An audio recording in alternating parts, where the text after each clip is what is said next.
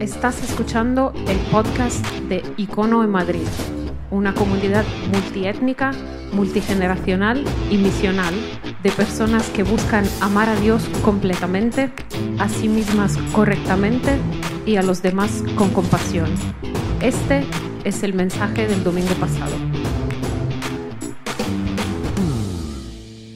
Buenos días, Icono, ¿cómo estás? Sea donde sea que estés, es un placer estar contigo y pasar ahora a abrir las Escrituras juntos, es lo que vamos a hacer ahora. Aparte de cantar, aparte de hacer otras cosas en nuestras celebraciones, unas cosas que más nos gusta hacer es abrir las Escrituras para conocer el camino de Jesús y también abrir nuestras mentes y nuestros corazones para transformarnos, porque ya sabes, esto no se trata de información, esto se trata de transformación. Para los que no nos conocemos, me llamo Joel y soy pastor aquí en Icono y es un placer poder compartir este rato contigo. Y si es la primera vez entre nosotros, bienvenido. Espero que, aunque sea a distancia y digitalmente, te sientas en casa. Empezamos hoy algo distinto a lo que hemos hecho el año pasado, en verano también, pero que es distinto a lo que hacemos el resto del año. Y es que en agosto nos tomamos un descanso, la iglesia no se cierra, no estamos cerrados, no se para, seguimos siendo iglesia de donde vamos, pero sí que paramos un poco las dinámicas de reuniones que tenemos, como son el domingo por la mañana, y pasamos a hacerlas solo online. Eso nos da cierto aire al liderazgo de la iglesia y a todo el resto de la iglesia en una época de vacaciones, donde vamos y venimos, en la que podemos pues quizás parar y seguir el ritmo del año y hacerlo de otras maneras, juntos igual, pero en la distancia.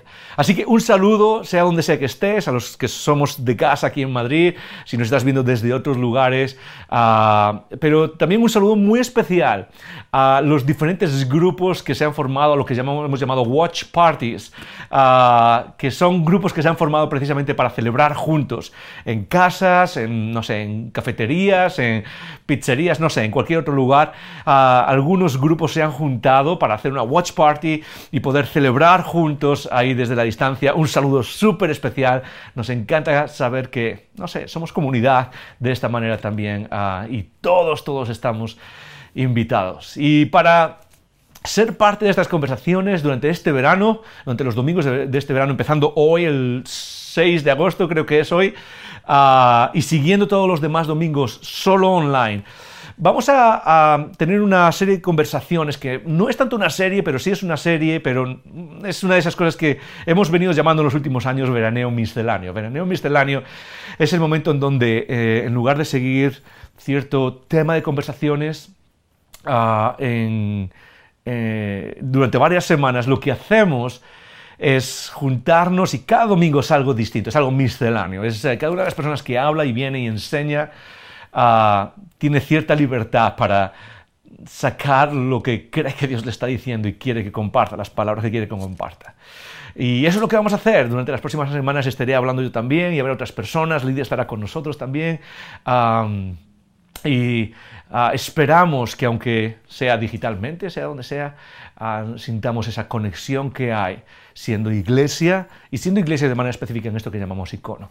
Así que vamos a pasar a la conversación de hoy, y antes de empezar me gustaría orar. Vamos a orar juntos, ora conmigo allí donde estés, pero si quieres ir buscando, vamos a parar en la Biblia, en los Salmos, ¿ok? Hoy vamos a parar en los Salmos, vamos a meditar en el Salmo 51. Es un salmo súper especial, es un salmo quizás de todos los salmos que hay, es de los que quizás más se conocen, pero vamos ahí. Así que, vamos a orar, ora conmigo juntos, y si te sientes cómodo, puedes cerrar los ojos ahí donde estés. Si estás conduciendo, no cierres los ojos, puedes hacerlo con los ojos abiertos, no es nada mágico. Y vamos a orar juntos. Padre, queremos parar y darte gracias por la oportunidad de abrir las Escrituras, de venir juntos, de meditar sobre el camino de aquel que salvó nuestras vidas en la cruz. Gracias por transformar todo lo que somos, de dentro hacia afuera, transformar cómo vemos la vida, cómo vemos nuestro futuro, cómo vemos quiénes somos, cómo vemos qué es lo que trae vida. Gracias por ser el Dios que habla y que se comunica, que está cerca, el Dios que se presenta como Padre. Gracias porque a lo largo de la historia tú te has presentado de maneras claras.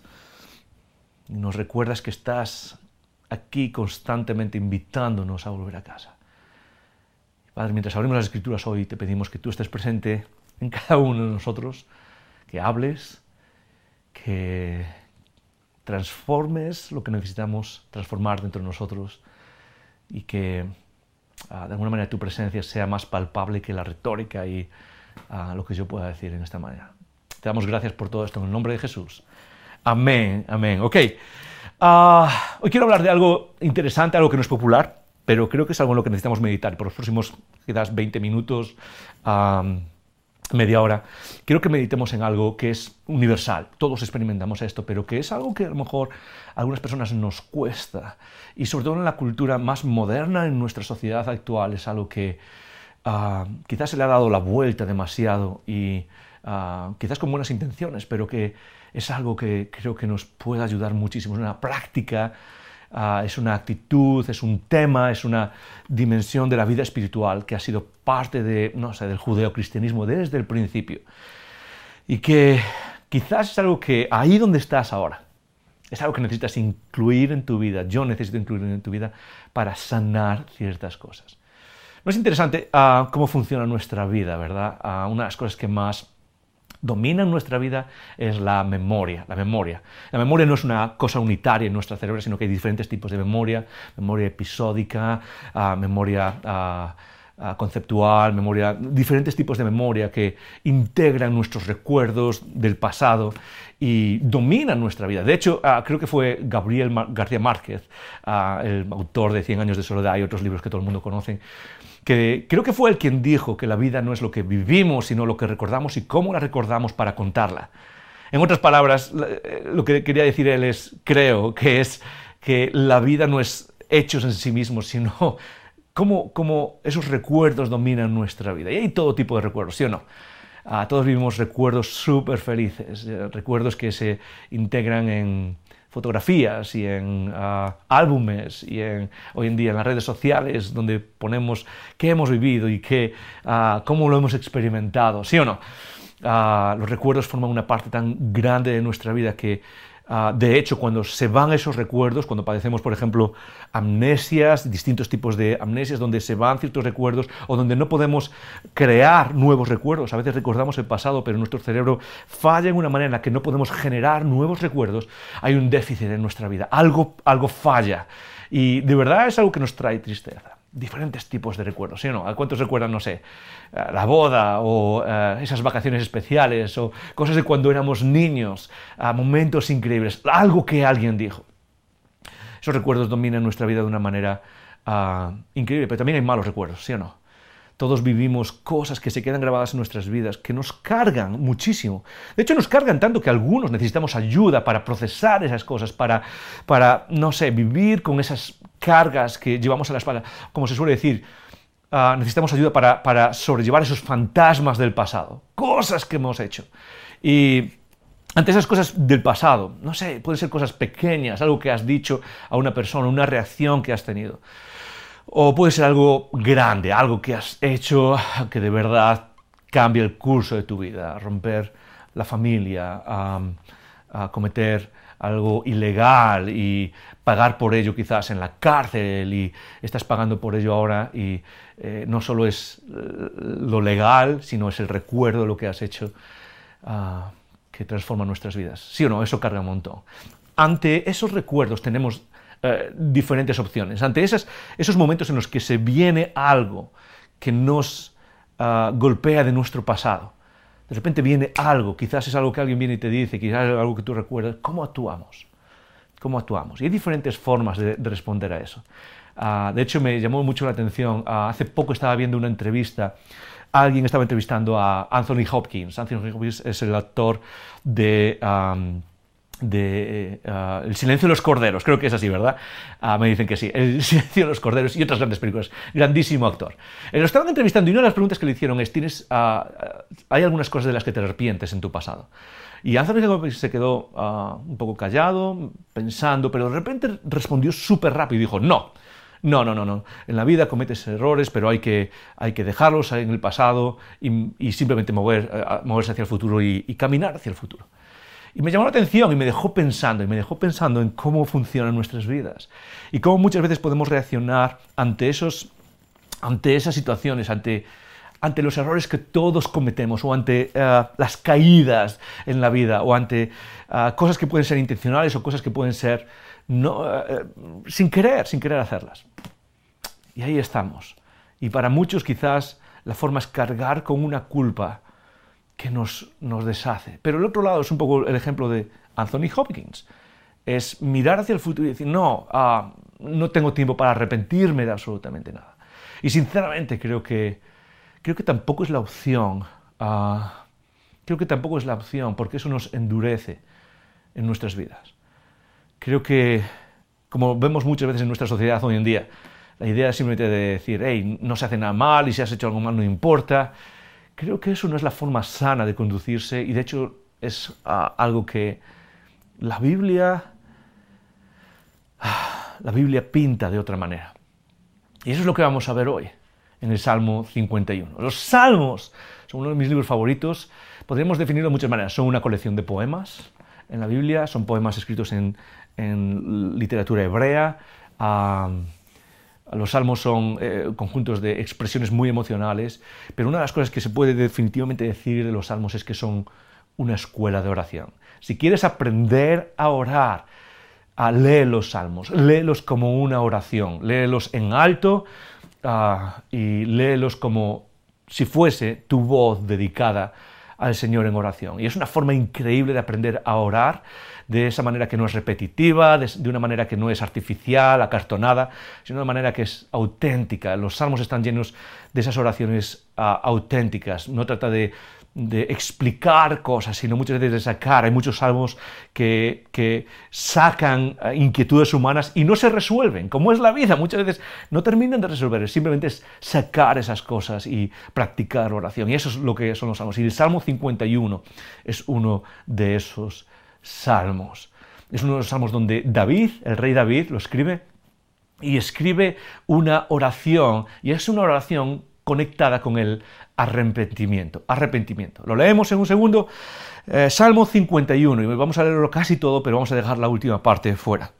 Salmo 51 empieza diciendo, ten piedad de mí, oh Dios, conforme a tu misericordia, conforme a la multitud de tus piedades, borra mis rebeliones. Lávame más y más de mi maldad, límpiame de mi pecado, porque yo reconozco mis rebeliones y mi pecado está siempre delante de mí. Contra ti solo he pecado y he hecho lo malo delante de tus ojos, para que seas reconocido justo en tu palabra y tenido por puro en tu juicio. He aquí, en maldad he sido formado y en pecado me concibió mi madre. He aquí, tú amas la verdad en lo íntimo y en lo secreto me has hecho comprender sabiduría. Purifícame con hisopo y seré limpio. Lávame y seré más blanco que la nieve.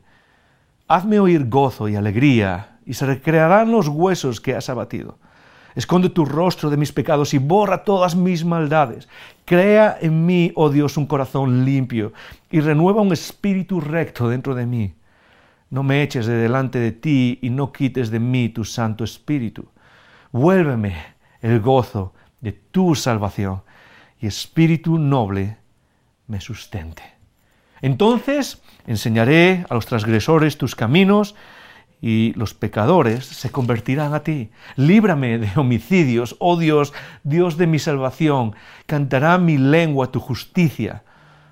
Señor, abre mis labios y publicará mi boca tu alabanza. Porque no quieres sacrificio, yo lo haría. No quieres holocausto. Los sacrificios de Dios son el espíritu quebrantado. Al corazón contrito y humillado no despreciarás tú, oh Dios. Y esa última frase es quizás la clave de toda esta oración.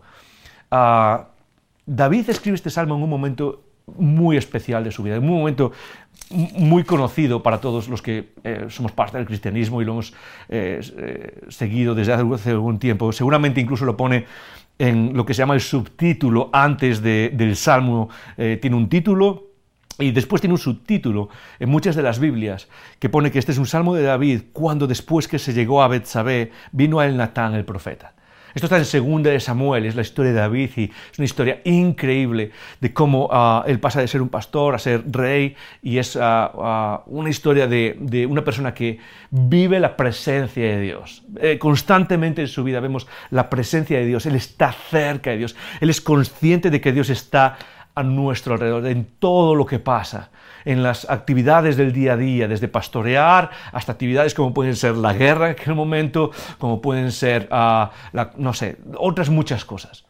David, hay un momento en su vida en donde comete algo que él sabe que es parte de su pecado. Y es como rey, él está en su castillo, él está en su lugar, y de repente desde un balcón ve a una mujer que la trae, se llama Betsabé, y esa mujer estaba casada con otro hombre, y básicamente lo que hace es llamarla, acostarse con ella, tiene un hijo con ella, y no solo hace eso, sino que para encubrir lo que acaba de hacer, ordena asesinar, ordena matar al marido de esta mujer. Y todo pasa desapercibido hasta que Dios envía a un profeta, el profeta Natán, para decirle lo que ha hecho. Y algunos lo recordáis, Natán no viene y simplemente le dice algo, sino que le cuenta una historia. Le dice, había un hombre que tenía un montón de ovejas y era feliz y lo tenía todo, pero había otro hombre que solo tenía una oveja. Y de repente el hombre que tenía muchas ovejas vino y le quitó su única oveja. Y Natán le pregunta, ¿y qué deberíamos hacer con este hombre que tenía muchas ovejas? Y David se llena de ira, David se llena de rabia y se enfurece en contra de lo que ha hecho este hombre que tenía muchas ovejas. Y Natán, de una manera increíble, le dice, pues ese eres tú. Y de repente le dice lo que ha hecho. Paréntesis aquí, ¿no es increíble como a veces con nosotros mismos pasamos cosas que no pasaríamos con los demás? Y esa es una buena forma a veces de evaluarnos a nosotros mismos y de evaluar a veces lo que pasa a nuestro alrededor en la vida de los demás. A veces tratarnos a nosotros como trataríamos a los demás, tratar a los demás como nos trataríamos a nosotros. David no tiene ningún problema en convivir, hasta ese momento, no tiene ningún problema en convivir con su propio pecado, no pasa absolutamente nada. Pero cuando Natán le cuenta la historia y le dice, ok, te voy a contar una historia hipotética, pero que es su historia realmente, de repente David se enfurece, es como, no puede ser, hay que traer justicia. Y Natán le dice, pues ese eras tú. Muchos de nosotros quizás deberíamos aplicar más esa norma en la forma en cómo vivimos nuestra propia historia, nuestros propios fallos, y cómo vemos también los fallos de los demás a veces, aplicarnos a nosotros mismos, porque muchas veces con los demás queremos justicia, pero para con nosotros queremos misericordia, ¿sí o no? En nuestros errores y en los errores de los demás, cuando alguien lo comete, decimos, yo quiero que se haga justicia. Pero cuando somos nosotros los que nos encontramos ahí, de repente ya no nos gusta tanto la idea de justicia, lo que nos gusta más es la idea de misericordia y la idea de gracia. Y eso es lo que pasa en la vida de David y lo que pasa en nuestras vidas. ¿Cómo reacciona David? Porque el punto de esto no es tanto que se lo revelase Natán. Para nosotros, para la mayoría de nosotros en nuestras vidas no hay un profeta ahí fuera que venga y nos diga, sabemos qué es lo que has hecho, sé lo que has hecho, sé lo que ha pasado en tu vida, sé cómo has metido la pata aquí, sino que muchas veces nosotros mismos tenemos algo que se llama conciencia. Dios nos ha dado esta conciencia y aquellos que seguimos a Jesús ha puesto su espíritu en nosotros y nos habla, y es como ese profeta que nos está diciendo constantemente, algo que ha pasado en tu vida aquí no está bien. A mí me ha pasado hace unas semanas, tuve un problema en el colegio de mi hija con otro padre, con otra madre de uno de los alumnos, y hubo un problema en el paso de peatones y pasó súper rápido, le llamé la atención, esa persona reaccionó de una manera que no esperaba y empezamos cada uno de nosotros a levantar más la voz, a lanzar insultos, y se puso fea la cosa, insultando y diciendo cosas que no deberíamos haber dicho. Durante todo el viaje a casa, esa conciencia estaba dentro de mí, es como, no debía haber hecho eso. ¿Cómo reaccionamos ante esas cosas? Pues quizás David nos da un patrón, nos da una ventana hacia cómo podemos restaurar las cosas en nuestra vida, cómo podemos restaurarnos delante de Dios y cómo reaccionar, cómo responder ante esas cosas. Porque una de las opciones es cerrarse. David podría decir, yo soy el rey, hago lo que me da la gana. Y eso es mucho de lo que hacemos nosotros. O quizás como la sociedad decimos, bueno, pues fue un pequeño problema, pero no soy tan malo, mi vida no es tan mala y no soy tan malo, ¿ok? No pasa absolutamente nada y sigo adelante y no tengo tiempo para arrepentirme de nada. David en este salmo expresa cómo es una respuesta guiada por lo divino. Cómo es una respuesta ante la situación de fracaso, de fallo, de caerse, que es guiada por la belleza divina. Y esta respuesta en este salmo tiene varios temas. El primero de ellos es el arrepentimiento. Es el arrepentimiento. No te voy a pedir que lo repitas conmigo, pero sí me encantaría que guardases esa palabra o que la escribas. Arrepentimiento. Hoy en día vivimos en un mundo donde la idea de arrepentimiento es una idea que casi muestra debilidad. Las personas no nos arrepentimos de cosas, incluso aunque nos pillen en cosas, ¿no? A veces en el trabajo te han pillado, has hecho algo mal, has copiado algo y tal. Y la idea es no arrepentirse. La vida social, la gente que aparece en los medios de comunicación muchas veces comunica eso. Si te han pillado en algo, sigue adelante, no muestres arrepentimiento, porque eso es debilidad. David, el rey más poderoso que había en aquel momento en ese lugar, el rey elegido por Dios, el rey que tipifica a Cristo después, el rey que es la prefiguración de Cristo. De hecho, la idea de David como Mesías tipifica a Cristo como Mesías también. Nos muestra que parte de la respuesta que necesitamos hacer ante los errores de nuestra vida es el arrepentimiento. A veces necesitamos mirar para atrás y de verdad arrepentirnos. Y yo creo que una persona sana es una persona que ha vivido lo suficiente como para mirar atrás y saber que hay cosas de las que uno se arrepiente. Y reconocerlo. Reconocer que hay cosas que intencionalmente o, no sé, por casualidad, pero son cosas de las que nos arrepentimos. He hecho esto, he dicho esto, he respondido de esta manera en casa. Y sí, todos tenemos justificaciones. Todos tenemos, no sé, David podía justificarse y poner excusas. Es que, no sé, es que estaba aburrido o lo que sea. Y todos tenemos excusas para nuestros propios errores, ¿sí o no? Aplicamos misericordia, aplicamos gracia. Y David lo que va a decir es que necesitamos empezar por el arrepentimiento. Pero no solo se queda en el arrepentimiento, sino que es capaz de manejar ese sentimiento de culpa. Es capaz de reconocer la culpa. Ese es el segundo tema que trata este salmo. La idea de sentir culpa por algo. La culpa tiene que ver con aceptar la responsabilidad de algo negativo. Y es una emoción que todo ser humano vive. Pero hay algo interesante porque es como una de esas emociones que, de todas las emociones que sentimos los seres humanos, la emoción de la culpa es la que más ponemos a un lado como si fuese totalmente algo malo. Ahora recuerda eso, todas las emociones son normales y todas las emociones tienen una dimensión en la que son buenas, en la que son normales y tienen una dimensión en la que se vuelven patológicas. Todas las emociones tienen ese aspecto. Por ejemplo, piensa en el miedo. El miedo es bueno y el miedo es normal y el miedo ante situaciones en la vida es normal. Y podemos vivir con cierto grado de miedo que nos ayuda a manejarnos en la vida. Tener miedo a ciertas cosas nos protege, nos salva, nos ayuda a evitar ciertas situaciones. Pero si ese miedo se pasa a esa otra dimensión, se puede volver una fobia. Es una patología que va más allá de lo normal. Lo mismo pasa con la tristeza, lo mismo pasa con la ansiedad, lo mismo pasa con cualquier otro tipo de emociones y lo mismo pasa con la culpa. Quizás hoy en día hemos pasado de cargar con culpa a las personas, ¿no? Sobre todo desde la religión se ha hecho un montón de cargar con culpa y culpa, soy malo y lo he hecho todo mal. Hemos pasado al otro extremo, al decir que cualquier sentimiento de culpa en la vida es malo y hay que dejarlo a un lado y tienes que ser más fuerte y no importa nada. Y David hace una cosa que creo que es muy humana y creo que es necesaria para todos nosotros, para ti y para mí, es entender y sentir y cargar con ese sentido de responsabilidad sobre lo que se ha hecho mal, sobre el error, sobre la falla que se ha cometido. Eso es la culpa, es asumir la responsabilidad y no echarle la culpa a los demás. Me encanta que todo el Salmo está muy enfocado en lo que Dios puede hacer, pero por Él. He aquí, en maldad he sido formado, he aquí mi pecado. Límpiame de mi pecado, límpiame de lo que yo he hecho. Y David no trata de decir, ok, sí, es que la culpa es de los demás, la culpa es de alguien ahí fuera, o la culpa es del trabajo, y hoy venía cansado a casa y he explotado, o he respondido de mala manera. Siempre alguien más tiene la culpa. David nos enseña que ante las situaciones y los errores en nuestra vida, Necesitamos dar ese paso de entender cuál es nuestra responsabilidad, asumirla de manera madura, de manera emocionalmente madura y dar el paso del arrepentimiento. ¿Por qué? Porque el arrepentimiento en el cristianismo, en el camino de Jesús, el arrepentimiento abre la puerta para la presencia de Dios que redime, restaura nuestra vida.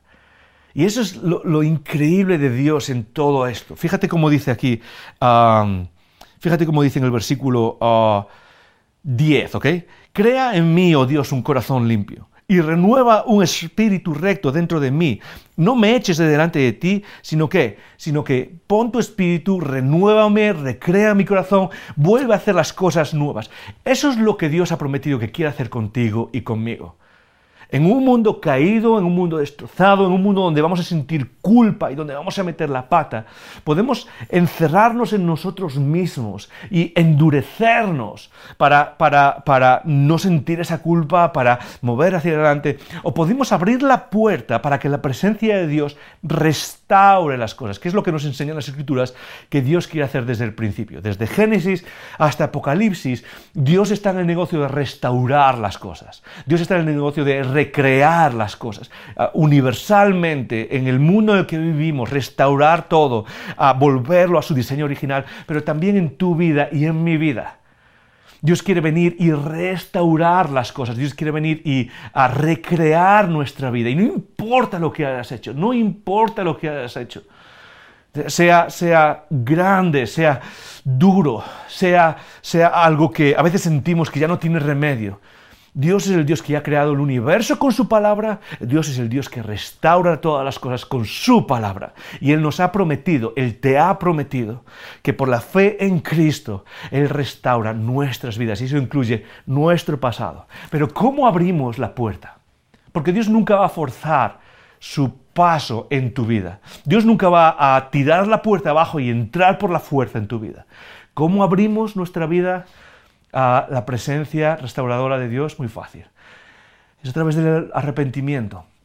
O en otras, el otro lado del arrepentimiento es lo que en el cristianismo se ha llamado la confesión. Confesión. Apunta esa palabra también.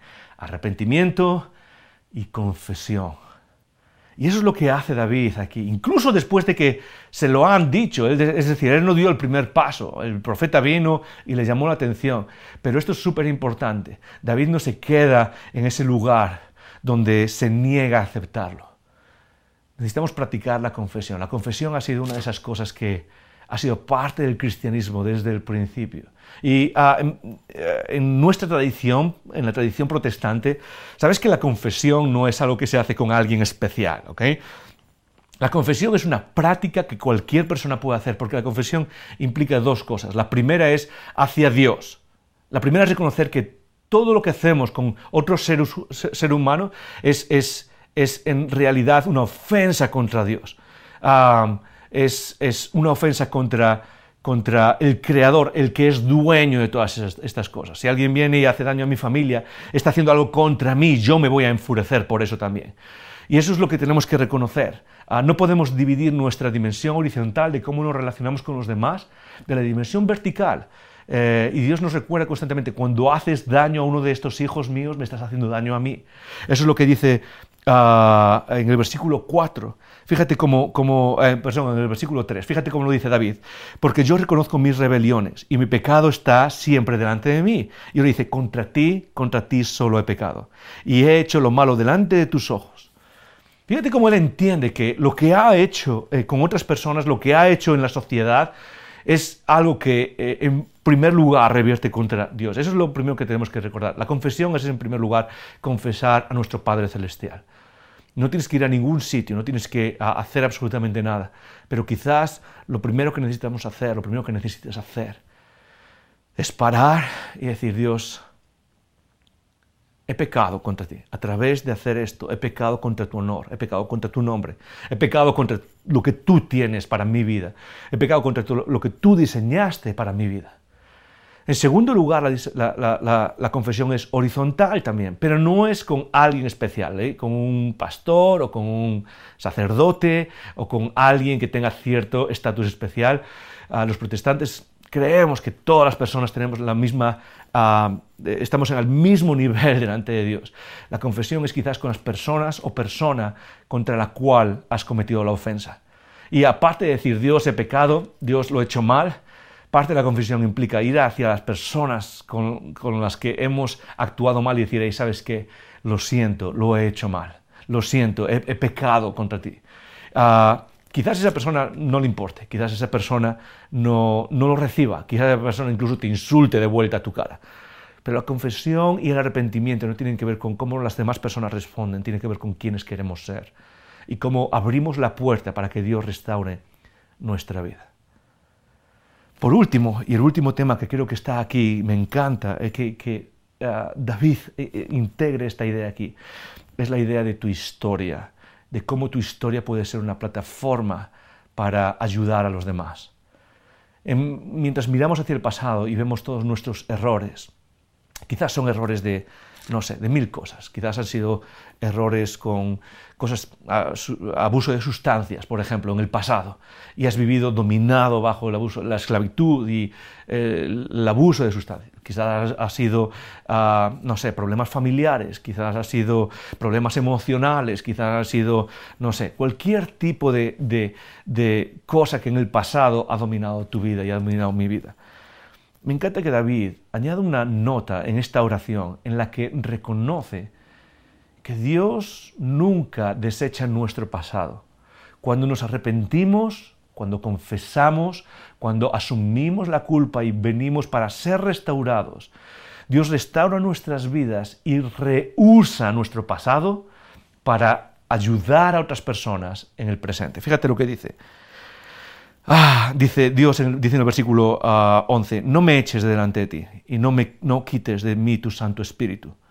Vuélveme el gozo de tu salvación y espíritu noble me sostente. Lo que está diciendo es, devuélveme a ese lugar en el que tú me tenías, donde el gozo de tu salvación no estaba apagado por pecado que no ha sido confesado. Pero luego dice algo interesante, versículo 13, entonces, una vez que me arrepiento, una vez que confieso y una vez que tú restauras mi vida, ¿qué es lo que va a pasar? Entonces enseñaré a los transgresores tus caminos y los pecadores se convertirán a ti. Todos hemos metido la pata en la vida y todos hemos pecado de una manera o de otra. De hecho, las Escrituras nos enseñan que el pecado es parte de la naturaleza del universo en el que vivimos. Es un universo roto.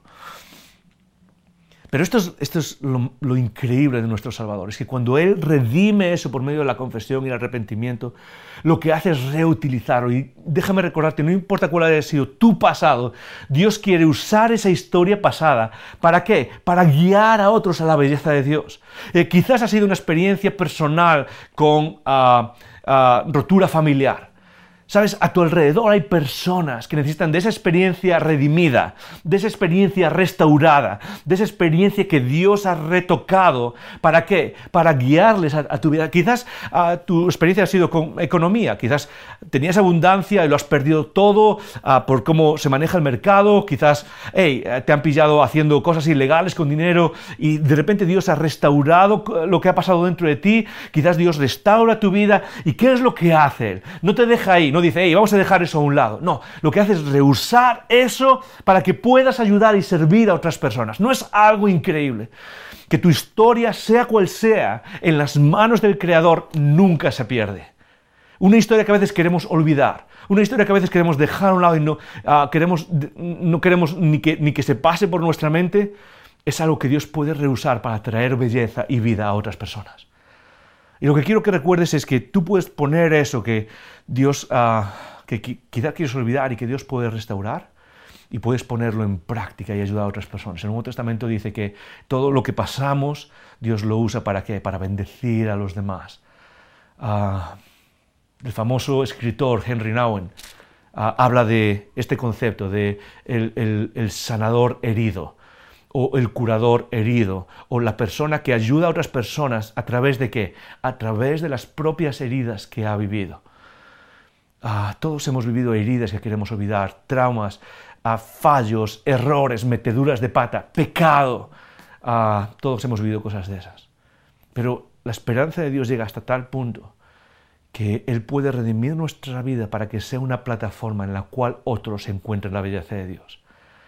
No cierres tu pasado porque Dios quiere usarlo para bendecir el futuro de otras personas. Ese quizás es tu ministerio. Esa es quizás tu forma de servir al mundo. Quizás es por medio de todo lo que has experimentado, siempre y cuando se pone en las manos de Dios. Pero ¿cómo hacemos eso? David lo deja claro. Es una oración. Es practicar la oración. Dios, restáurame. Dios, redime lo que ha pasado. Dios, solo tú puedes cambiar esto. Solo Dios, aquel que es creador y padre, puede volver a recrear nuestra vida.